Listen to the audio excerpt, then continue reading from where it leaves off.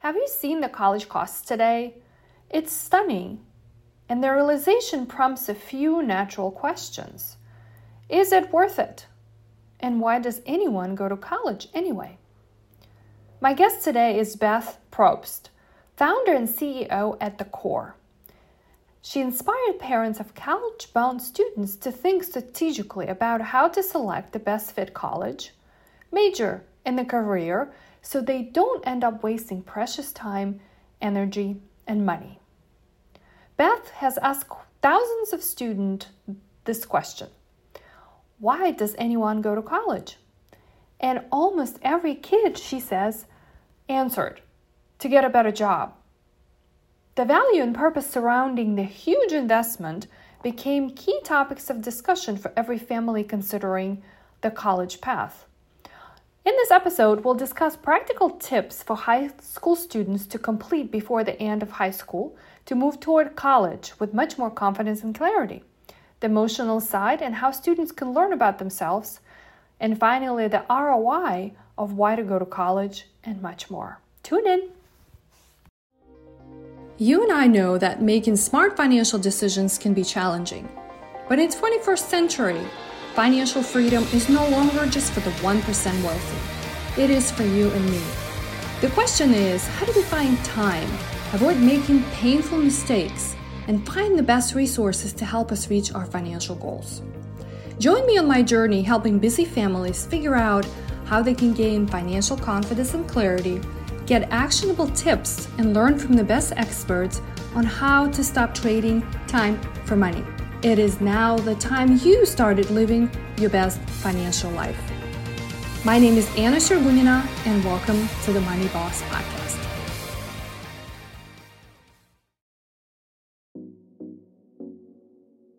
Hey Money Bosses, are you ready to get your financial life in order? Once and for all, as soon as possible? Are you tired of living paycheck to paycheck? Do you often lose track of how much money you have to spend? Do you want to get your financial life together but just don't quite know how? I am with you. I've been there. I've struggled through all of these. And I know you owe it to yourself. You owe it to yourself to get better. So why do you continue to struggle? I know you can get your own money in order. It took me years to figure out. It took me years of pain, struggle, frustration, anger. But you don't have to go through all of that. You don't even have to get a financial planning degree like I did in order to be successful. Allow me to present to you my money flow system, a free playbook of how you can automate your finances, even if you hate budgeting. After you download this free playbook, you will never have to worry about budgeting, and who likes that budgeting thing anyway? You will stop accumulating debt and create a bulletproof plan of how to quickly pay it off. You will be able to pinpoint exactly what your income and expenses are. You will never have to miss a single bill again, and you will always have a solid idea of how much money is in each of your accounts. So head over to money-flowsystem.com to download my free Money Flow Playbook, a blueprint to streamline your finances in less 5 weeks. Guaranteed. Head over to money-flowsystem.com. Hey everyone, welcome to the Money Boss Podcast. I am excited to connect with you today. My special guest is Beth Probst, and today we're talking about how parents of teens can think strategically about college, major, and career selection. First of all, Beth, welcome to the podcast. Thank you, Anna. I'm so happy to be here and get to share just this concept and maybe some new ideas for families who are focusing on money and they need some support to help their kiddo prepare for what's after high school, besides the spending of money. There's always spending of money when it comes to teenagers and then college, but just more so helping them move toward what is success for them.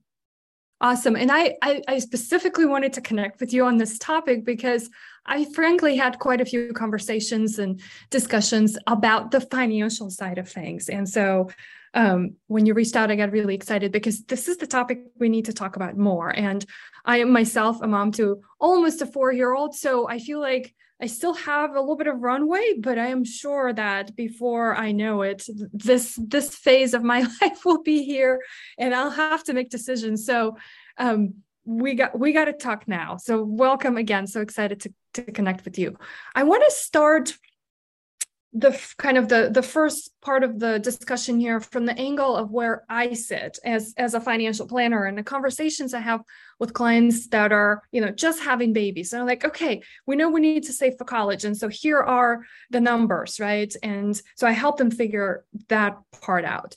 But you're helping families navigate questions such as, is college worth it, after all? Or like, why do we need to go to college? Because you can take some online courses and become an entrepreneur and make all your money overnight. So let's start there.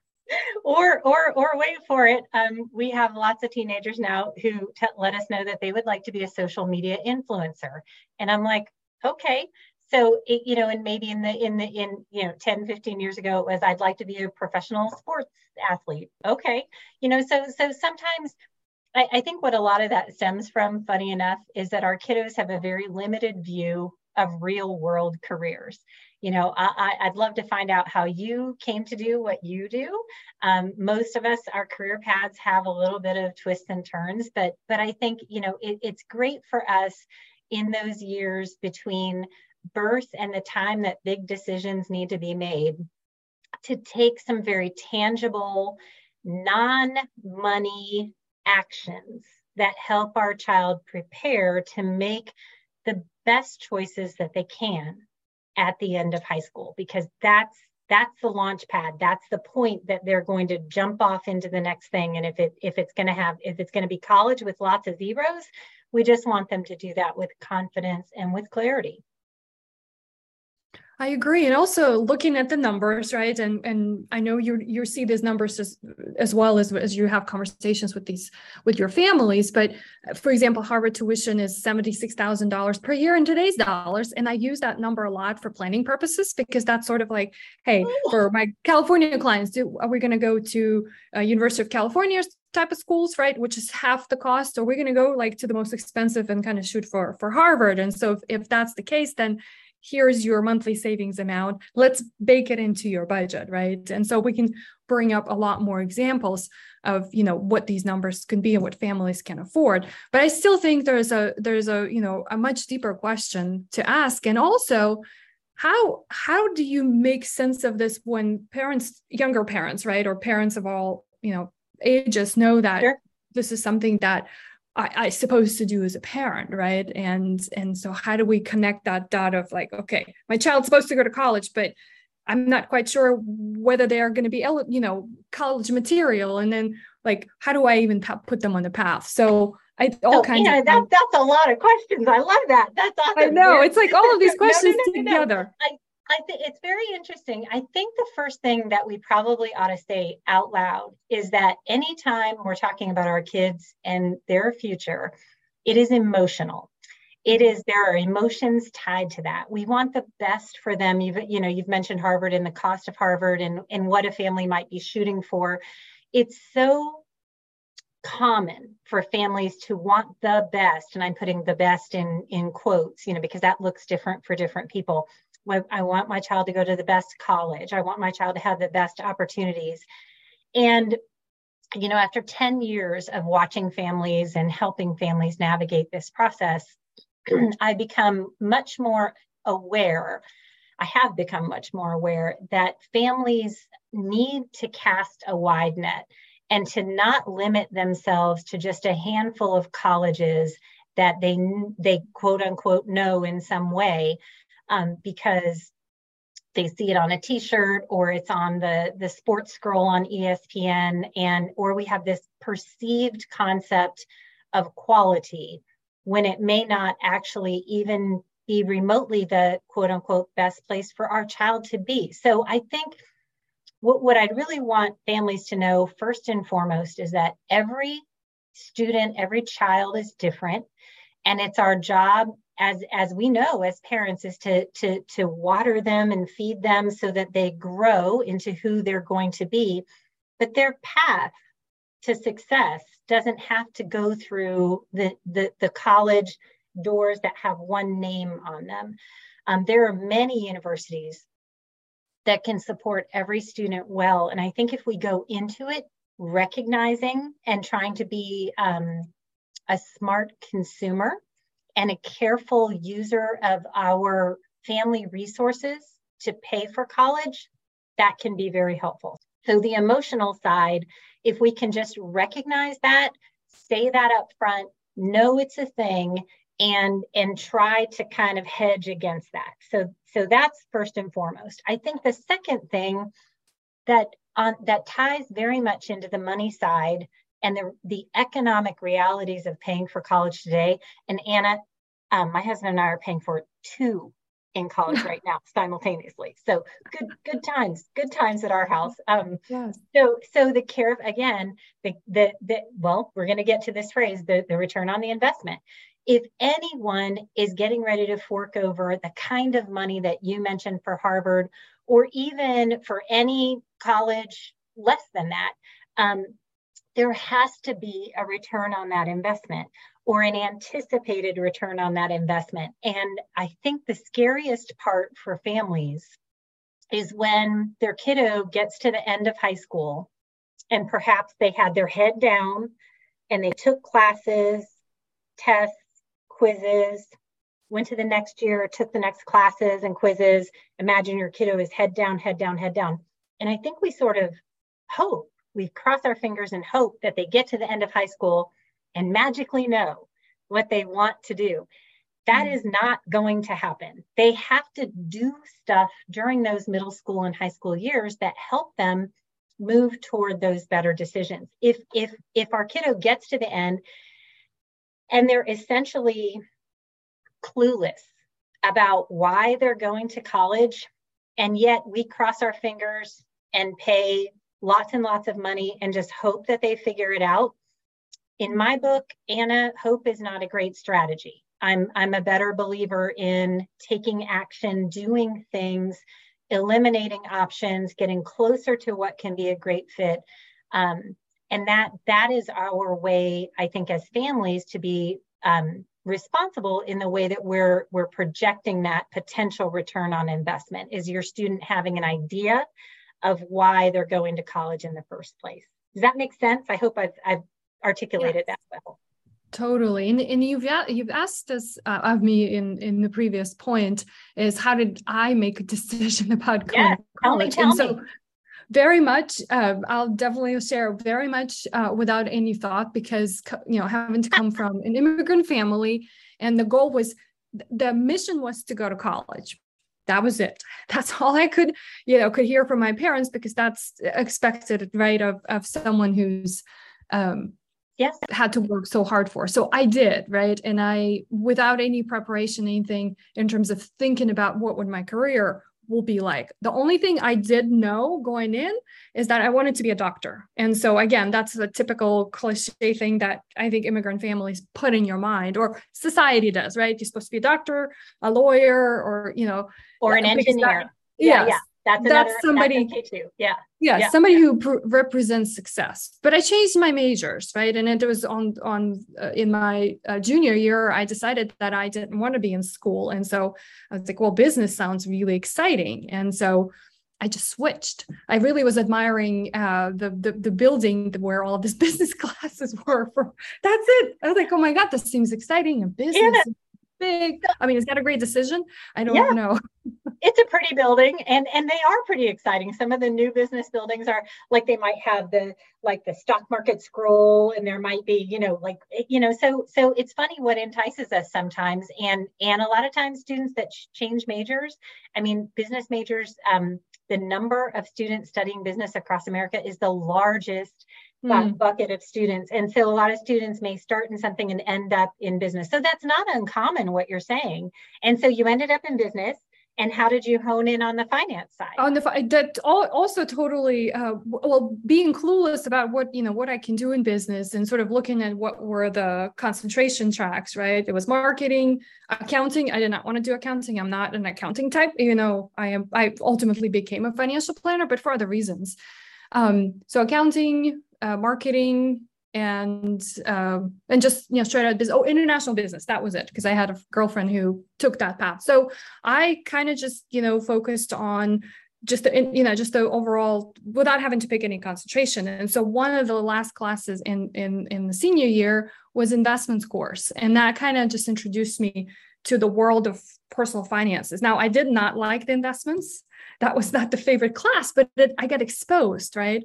And so, because I was asking myself a question at that point is, well, now that I graduate, what do I do? Where do I work? It's like, I'm a business major. It sounds so cool and so awesome, but what is my career? And so that is, I know you're smiling, and folks can't hear that, but I love this journey. I love that so the great thing was, Anna, that you were trying on these things, much like, I was just at TJ Maxx today. I'll share this.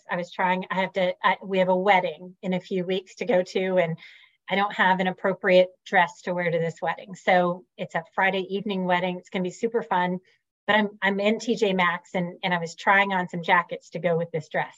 So just like we try on those jackets and see how they look and see how they feel, and can I move my arms well, I think you were trying on things in college, and you were saying, does this fit? And you were evaluating, what do I want more of? What do I want less of? How do I get closer?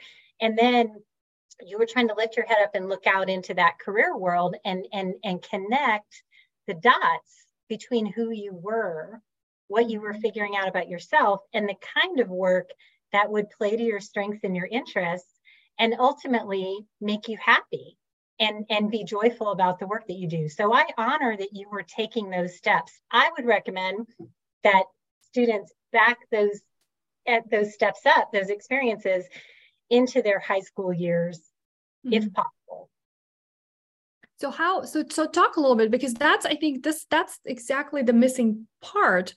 I didn't have resources. I thought I was supposed to figure this out myself. And like you said, like, you're supposed to know, right, where you're going to be when you grow up, and you're not supposed to change your mind. So please talk about how you help families and students to kind of get on that track. And I know it could start much sooner than high school, right? Or even college years. It can. And I think I would say for any parent with younger students, even someone with kiddos your age, I love those first jobs that a 4-year-old and a 5-year-old and a 6-year-old start to talk about, right? They may love the librarian and say, oh my gosh, I just want to be a librarian. Or they may think that, they may go by the fire station and think that, the firefighters are just the coolest thing ever, and I want to do that. And so I would just tell every family, fostering and facilitating those conversations about work and imparting at an age appropriate way with your kiddo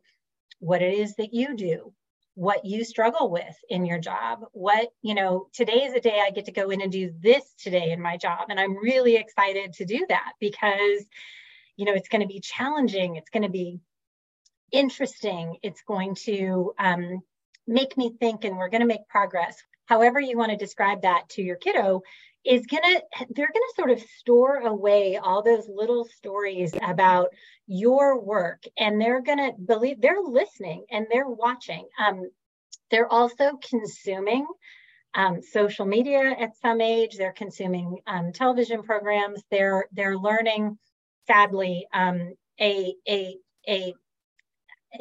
sort of not correctly represented version of different jobs that are out there. So, for example, all the high schoolers out there today watching all the CSI type shows, the crime scene investigators of the world smack their forehead and say, I hate that they represent it that way, because we don't do that way. And it ends up then giving kids like a warped version of reality of what jobs are. So I guess talking to your kids, knowing that they get exposed to those things, but counterbalancing that exposure with reality. So if a kiddo has an interest in forensic psychology, find a way to investigate that career a little bit more. Like, where do forensic psychologists work? Do they work for the government? Do they work in a prison setting? Do they work, are they in a dangerous kind of situation? I mean, let's find out more about what that really means. And so then you're filling in the gaps for a student about what real world careers are, just to pick on that one. And I think, again, they're tucking those things away and they're learning also, hopefully together, you're learning how to investigate careers that are out there. Anna, we've been using a phrase called career illiteracy. I tried it out on some students, some actual real live high school students. I told them that I've been saying to the world that they are career illiterate. And I wanted to know how they felt about that. And they thought about it for a minute, because illiterate's an uncomfortable word. Yes. And they looked at each other and they said, no, I think that's probably right. We probably are career illiterate. And yet we count on them to be able to make some decisions about the kinds of careers that could be right for them. So these are things we need to help them fix. On sort of the flip side of that coin of learning about careers, they also have to learn about themselves. And that's another thing that I think as parents, we often notice some of the things that our kids struggle with, some of the things that they're really strong in. Like, we may notice that our kid on the playground is the mediator. Like, they get between the groups and they're gonna help solve that problem. That's a strength. That's a natural, innate strength that your kiddo has, that as a parent, if you can help your child know what kinds of strengths you see in them, what you see them struggling with, what you help them identify what they find interesting, what they prefer. If they're given a choice between this and this, what's your preference and how do you decide on that preference? What things they value? Those are the things that are going to be the keys later on in life that help them move toward a work environment and a work role that can be a great fit for them. So it really starts with helping them shine a flashlight inside of themselves. Who am I? What makes me tick? What makes me joyful? What do I struggle with, right? And then learning how to connect that to careers that can be a great fit for them. And then way down the line, once you have that wisdom of those first two steps, being able to hone in on what would I study in college that would help me move toward those careers that I'm thinking about. And then, oh, by the way, because you do have to pay the tuition bill, put all the stuff in the car, drive it to the campus, you do have to ultimately pick an institution. But to in my mind, that is the last thing. That is not the first thing, but families focus on that first, often because they've never heard this strategy before. They've never heard self-assessment, career exploration, then think about what I would study, then think about where I would study. And I would also argue, just to put even another twist in there, that if your kiddo recognizes that the kinds of careers that they're moving toward don't require a traditional four-year degree, great. You look for other educational paths. Maybe the career has a stackable credentials type approach, where they start like in healthcare with a state-tested nursing aid credential. And then when they take on more responsibility, they can become a licensed practical nurse. And then they stack another credential on top of that and become a registered nurse. Just as an example, maybe that's what's appropriate for them. Maybe the thing they want to do requires a graduate degree. So then your family has to plan for not only, who's going to pay for this 4 years of college, but how do we move forward into that graduate program? So I think when we think this way, we end up being able to plan, being more mindful about why anyone is going to college and what their purpose. And I'm snapping my fingers because I'm here to tell you, as a mom, those 4 years of college, Anna, they fly by. You drop your kid off in the dorm and you wave goodbye, And it's like, we're scheduling graduation now. How did this happen exactly? It's very, very fast and very expensive. And so what your kiddo does when they're there is really important. And if they're going to go in undecided and just sort of hope that some magical thing is going to happen that allows them to figure out what they want to do, I think that's also being very wishful and hopeful. And I'm better at taking action during those high school years. And I have some ideas around some little tips on how to take action, what kinds of things I'm talking about. But that's a good spot for a pause. I haven't heard from you in a minute, and I apologize. I just got on a tear there, Anna. You're totally no. You're sharing what you came here to share. So I appreciate that very much. One comment I wanted to make, because you were talking about, exploring careers, and, for not even a 4-year-old, but Halloween was just yesterday. So we had a policeman in the house, and he's been obsessed with, last year was firemen, but I think I kind of more instituted that. This year he was more selective and, making decisions on that. So he's, again, a face, right? Is he going to be a policeman? I don't know, but that's what fascinates him right now. And sees a police car outside, and it's like, oh my God, I have to check it out. So that's, I guess, a first step to starting to evaluate. And I'm going to be more open-minded and observant about what's happening now that I've heard you kind of connecting the dots for me. So because I'm, still, the time will go by really fast, but I'm at the early stage of this journey. I wanted to ask, I have some friends who have, kids who are a little bit older, and they're, maybe perhaps starting high school or even graduating high school. So is that point too late? Because if you're graduating high school, you're most likely going to college. And so what can be done here? Because to me, it feels like, oh my gosh, I've made a mistake because I applied for so many colleges, and then now I got accepted somewhere I'm going, which was more like my path. So please comment on that. It's never too late. I would tell every family, you jump in right where you are. And when those college decisions are looming, so we're recording this in early November.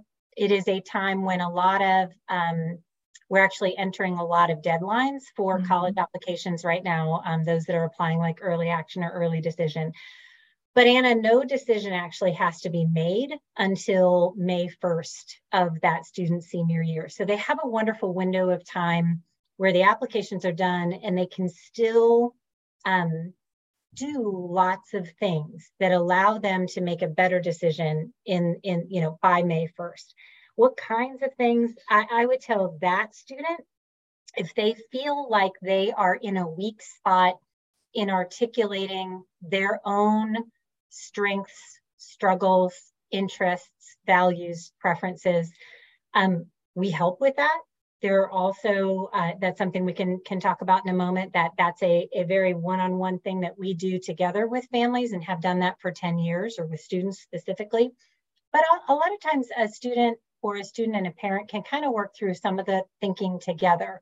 I've seen, you in a situation where you excel when you do these kinds of things. So being able to, again, just begin that conversation related to strengths and struggles and values and interests with that student. In addition, then, the next step would be for that student. So we do a wonderful, it's probably one of my favorite webinars. It's called Why Go to College? It's a free, we do a ton of free and low cost webinars intended to just support and supply information to families. We have a lot of do-it-yourself families. That webinar in and of itself helps students understand, and we demonstrate in that webinar how to use 4 different free career exploration and research tools that are out there. So if a kiddo in high school, at the end of high school, is heading toward college, they at least have a couple things that they know they could never do, right? I could never do anything that deals with blood. I don't want to touch people, whatever those truths are, right? But they will say, but I've always liked, my creative writing class, or I always liked, those chemistry experiments that we got to do, or hands-on science experiments, whatever nugget that student can give you. use those little bits and pieces to start understanding what careers might be tied to those interests or strengths. And that way, that student just begins to learn, how do we even come to know about real world careers? And again, back to that career illiterate phrase that I was using before, our students are incredibly limited in their real world career knowledge, and it's not okay. It's actually completely unacceptable, because they have their limited view. They know what a teacher does. They kind of know what mom and dad does. They know what a doctor and a nurse and a dentist do because they visited one. If they're a sporty kid and they ever got injured, they visited perhaps a physical therapist, and then they get really excited because the physical therapist is wearing comfortable clothes and is like sporty themselves, and they're like, yeah, I'd like to be a physical therapist. But they have no idea what that education entails. They have no idea what that job really is, aside from the personal interaction, because there's a lot of parts to it that students don't know. So that limited view is not okay. We have to take those blinders off and help that student understand what jobs are really out there. There are some exciting career fields that our kids just don't know anything about. And it could be the thing that, again, makes them joyful on their way to work every day. That's what I want, is for those kids, when they finish up whatever schooling they're in, to almost like chuckle on their way to work and think, I get to go do this today. This is pretty cool. They pay me to do this, and I like it, and I'm good at it. And yes, there are always some things that I don't like. There's little things in our jobs, but if you can minimize those and maximize the great parts, then that's good for everyone. I agree.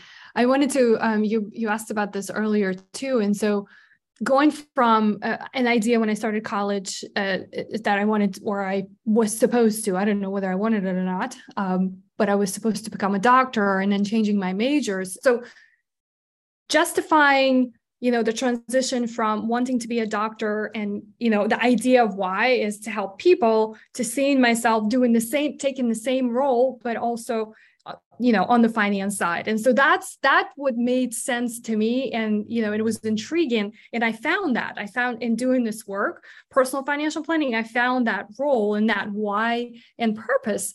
But did I think of that right at the beginning? No, again, I was really excited about the fancy business school building and what was going on there. So, and, Anna, that's so funny. I almost mentioned that before when you mentioned your shift from doctor to ultimately financial planner.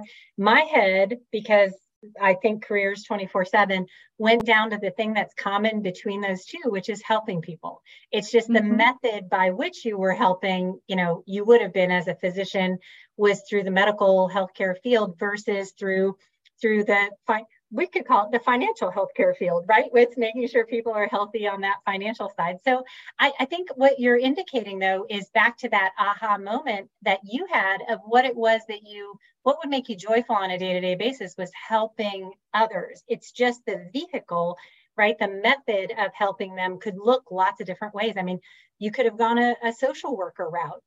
You could have been a teacher. There's helping people is a strong thing that a lot of students feel, but being able to add to that and the next layer of, right, what is sort of my subject matter expertise that I'm going to layer on top of that, that's where they sometimes get a little bit stuck and can use some help. Totally. I now that you're describing all these steps to me and these guided self-assessments that someone can go through, it makes perfect sense. But I didn't even have to think about that. I was just thinking that's my path to this career, and that's how it happened. So naturally or not, I wanted to follow up on something that this was also a situation with my family, but I know that in conversations I have with my clients, where we're talking about savings and significant savings, right, to pay for that Harvard type of education or cost of school. What happens? And so some parents aren't quite sure, right? Because you can't be sure when your child is 4 years old whether they are going to go to college. But then you're looking at the cost of college, and it's a lot. And you're like, okay, well, if I don't save now, I'm losing the time, right? And maybe maybe I will oversave. And when you get to the point of making the decision, or your child makes a decision and they decide to, I take a year off. So there's some stigma around that, right? Why would you take a year off? So how do you help parents and students navigate that phase? Because that's probably necessary in a lot of cases, right? As from what we just discussed, and not a bad idea. No, it's not a bad thing at all. It's very interesting. Whenever I describe that gap year, or if I hear someone wanting to do that gap year, I would dig a lot deeper into what's causing the desire for that gap year. Well, my student has question marks over their head. They don't know what they want to do. If that's the case, then a gap year in a structured and deliberate way can make a lot of sense. A gap year just to kick the can down the road a year and hope at the end of that year something magical happened and they figured it out, that's again unrealistic. So a structured and deliberate set of activities that would happen within that gap year. And what would that include? That would probably include job shadowing. It would include informational interviews. It would include other forms of career exploration. It might include earning some sort of credential or certification. It might include part-time work. Kids often don't connect the relevance of their high school work to what it is they will do in their life when they're done with school. So think about it, Anna. I mean, there are the core courses that our kiddos take in high school. They take English, they take math, they take science, they take social studies. They take some other things too, which we'll talk about in a second. But those four may not excite your child. And so then your kiddo is living these classes every day, every year, and they're like, these are not joyful. How am I supposed to take these experiences and translate them into quote unquote work I will love? You know, I'm not seeing how to make that link. So that gap year can and should be a time to really have this space to try out, to learn, to think about. And then ultimately at the end of that year, to be able to be closer to making decisions about a targeted career, understand something about the educational path to get to those careers, right? You can just use that year to learn, engage in experiences, evaluate those experiences, eliminate some options, and get closer to the things that can be a great fit for them.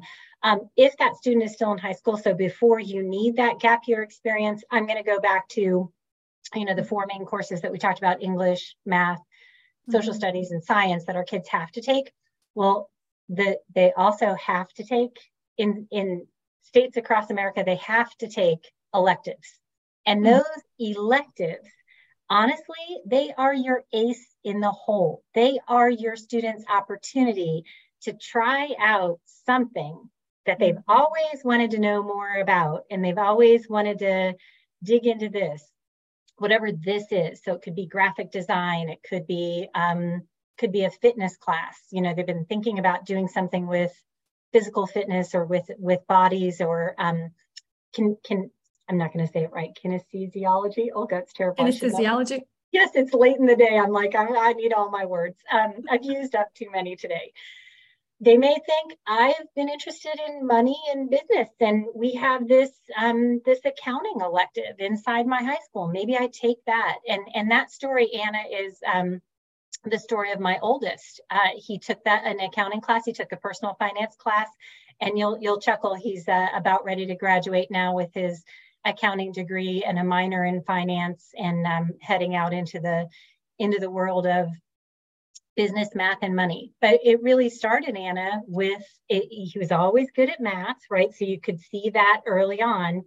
And then he got to take that elective, and he was like, people use math in business, and they do this, and I'm very logical, and this is very structured. This kind of feels right. So electives are so important. And if your kiddo can't take an elective inside their high school, because, well, if they can't take one, if they can't find one that matches up with their interests, you can find dozens of other ways to engage with those interests. The world is full of online learning opportunities. There are people inside most communities who do things for a living that, just doing a quick informational interview with someone to learn more about what does an accountant do? Back to the forensic psychologist, you can find people who are joyful to talk about their work and share that with your students. So there's really no reason why your student can't get those kinds of touch points that they need to be able to make better decisions at the end of high school. Yes. And also, yes, that gap year that you talked about. And so one of the other things I've heard too, just heard from conversations with friends who have older students, is that college is very competitive right now. There's no such thing as 4.0 GPA. And then they're like 4 point something. And I was like, does that even exist? So I'm not that old, but still, like, that was the top of the line for me when I was applying. So and I suppose that doing this kind of work does prepare you for that. But how does someone kind of see going through and doing all of this work initially get you to possibly, right, be the most competitive student to get into these institutions that, someone is desired to go? So it's a tricky balance, Anna, because if a student is pouring every moment of every day into the tenths and hundredths of a number in their GPA, then that student is they're pouring a lot of effort and time into just that. Mm-hmm. And I can tell you that what colleges want to see are students who are well-rounded. Their application will be considered from a holistic standpoint, not just from that GPA standpoint. There's lots of things that will be considered. And I think none of us want to see our student sad and frustrated and struggling over 1 point or 2 points or even worried to the point where, I'm not going to get into a college because I only got an A- in that class. I'm here to tell you there's 2,000 four-year institutions that are out there. We talked about this toward the top of this episode.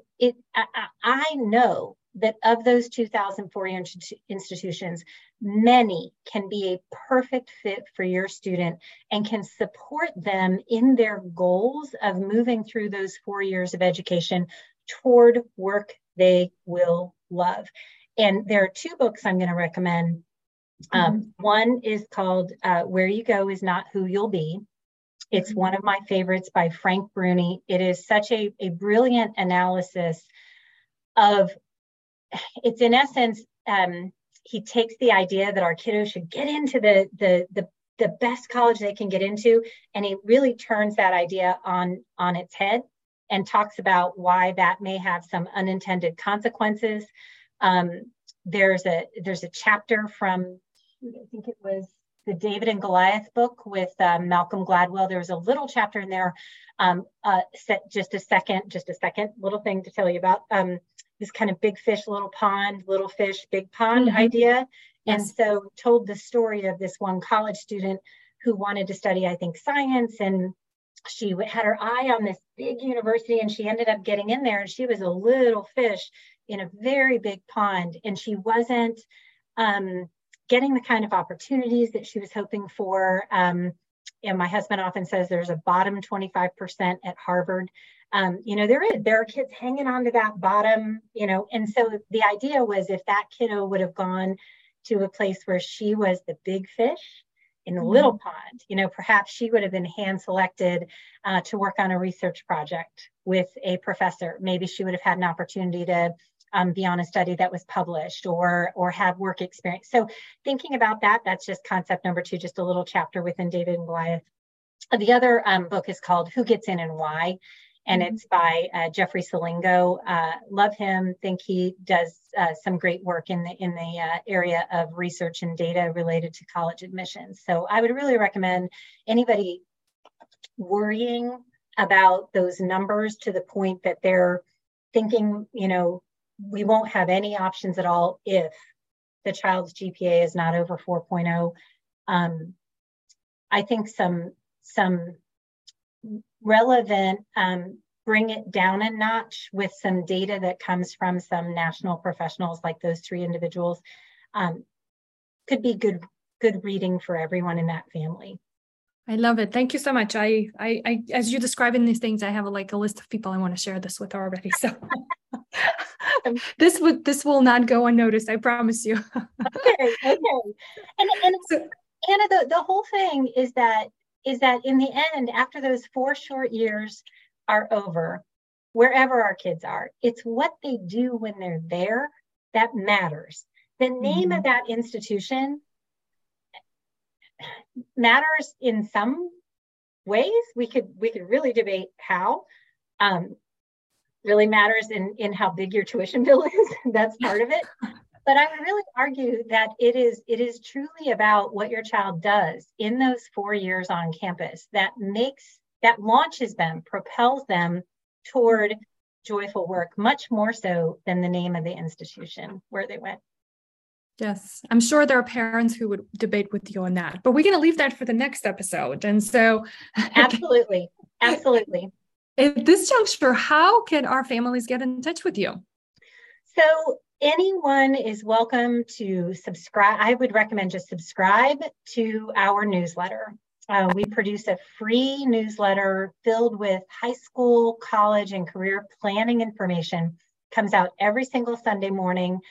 You would get to that on www.gettingatthecore.com, all spelled out, getting, the word getting, Getting, at thecore.com. When families subscribe, they'll again get that little bit of support every single week, and they'll learn a little bit more about what we do and what our philosophies are and what our other support tools are. I mentioned earlier those free and low cost webinars. We do those all through the year. We record them. Families can access them in lots of different ways. And then we also do that I mentioned earlier, we help students on the self-assessment side. So we've done for 10 years, we've done a process called guided self-assessment. It's probably our greatest joy to be able to sit one-on-one with a student who needs that help, needs that support with a third party, thinking about who am I, what am I good at, what do I struggle with when I'm honest, what kinds of experiences have I had that we could really talk about that have some clues that can lead toward making better decisions. So we interview that student, and 5 one-hour interviews with a teenager. Wow. A long time ago, I thought, do I really want to sit across the table from a teenager? They are fascinating. They have so much to say. And often it's just that nobody's ever asked them some of the questions that we ask. They've never thought about these things before. So they have to want to do it. They interact with us through those interviews. And then we're catching all of their answers. We're taking notes. We're actually looking at their nonverbals as well. So we can watch if their toe is really tapping in this section. You know, we can make a note of that. If their head drops and they say, and then I go to third period, we're like, I don't think this student likes third period very much.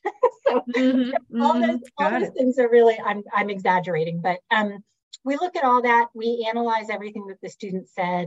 They do some homework in between.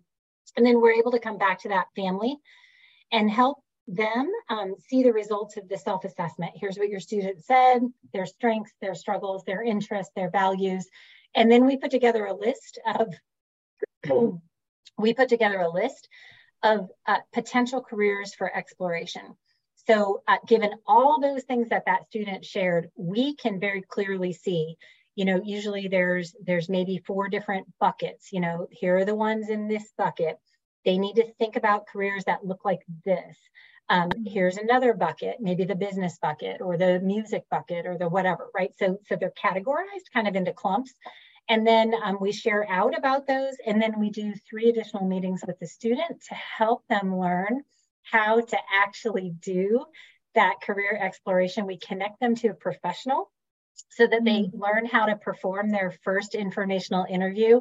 It's so much fun when the kiddo comes away from that and they say, I just got to talk to a tax accountant, that's the best thing ever. And they may say at the end of that, and I don't want to do that. and that would be, yeah. So we help them through all that. It's just a one-on-one process called guided self-assessment. There's nobody out there that does something like that. And it's very personal and one-on-one. And families several families have sent all of their kids through that process with us because they recognize the value of the process. Awesome. Definitely. I will include all of this in the show notes. And again, thank you so much for such an informative conversation today. Definitely got me some things to think about and start to explore and share with clients and friends and everyone who has kids and needs to make these decisions. Well, thank you. I'm happy to provide some food for thought, and we're always here and welcome to answer quick questions and just encourage families to find the right tools that can help their student make a great decision at the end of high school. Totally. Thank you so much. Thank you. Hey, Money Boss. Thanks for tuning in today. If this episode did help you, then please be sure to share it with someone else you think will benefit from it too. After all, smart financial decisions are for everyone. So don't be greedy. I hope I can help you even further by sharing with you how thousands of clients I worked with in my career over the last 16 years created their very own successful financial lives on their terms.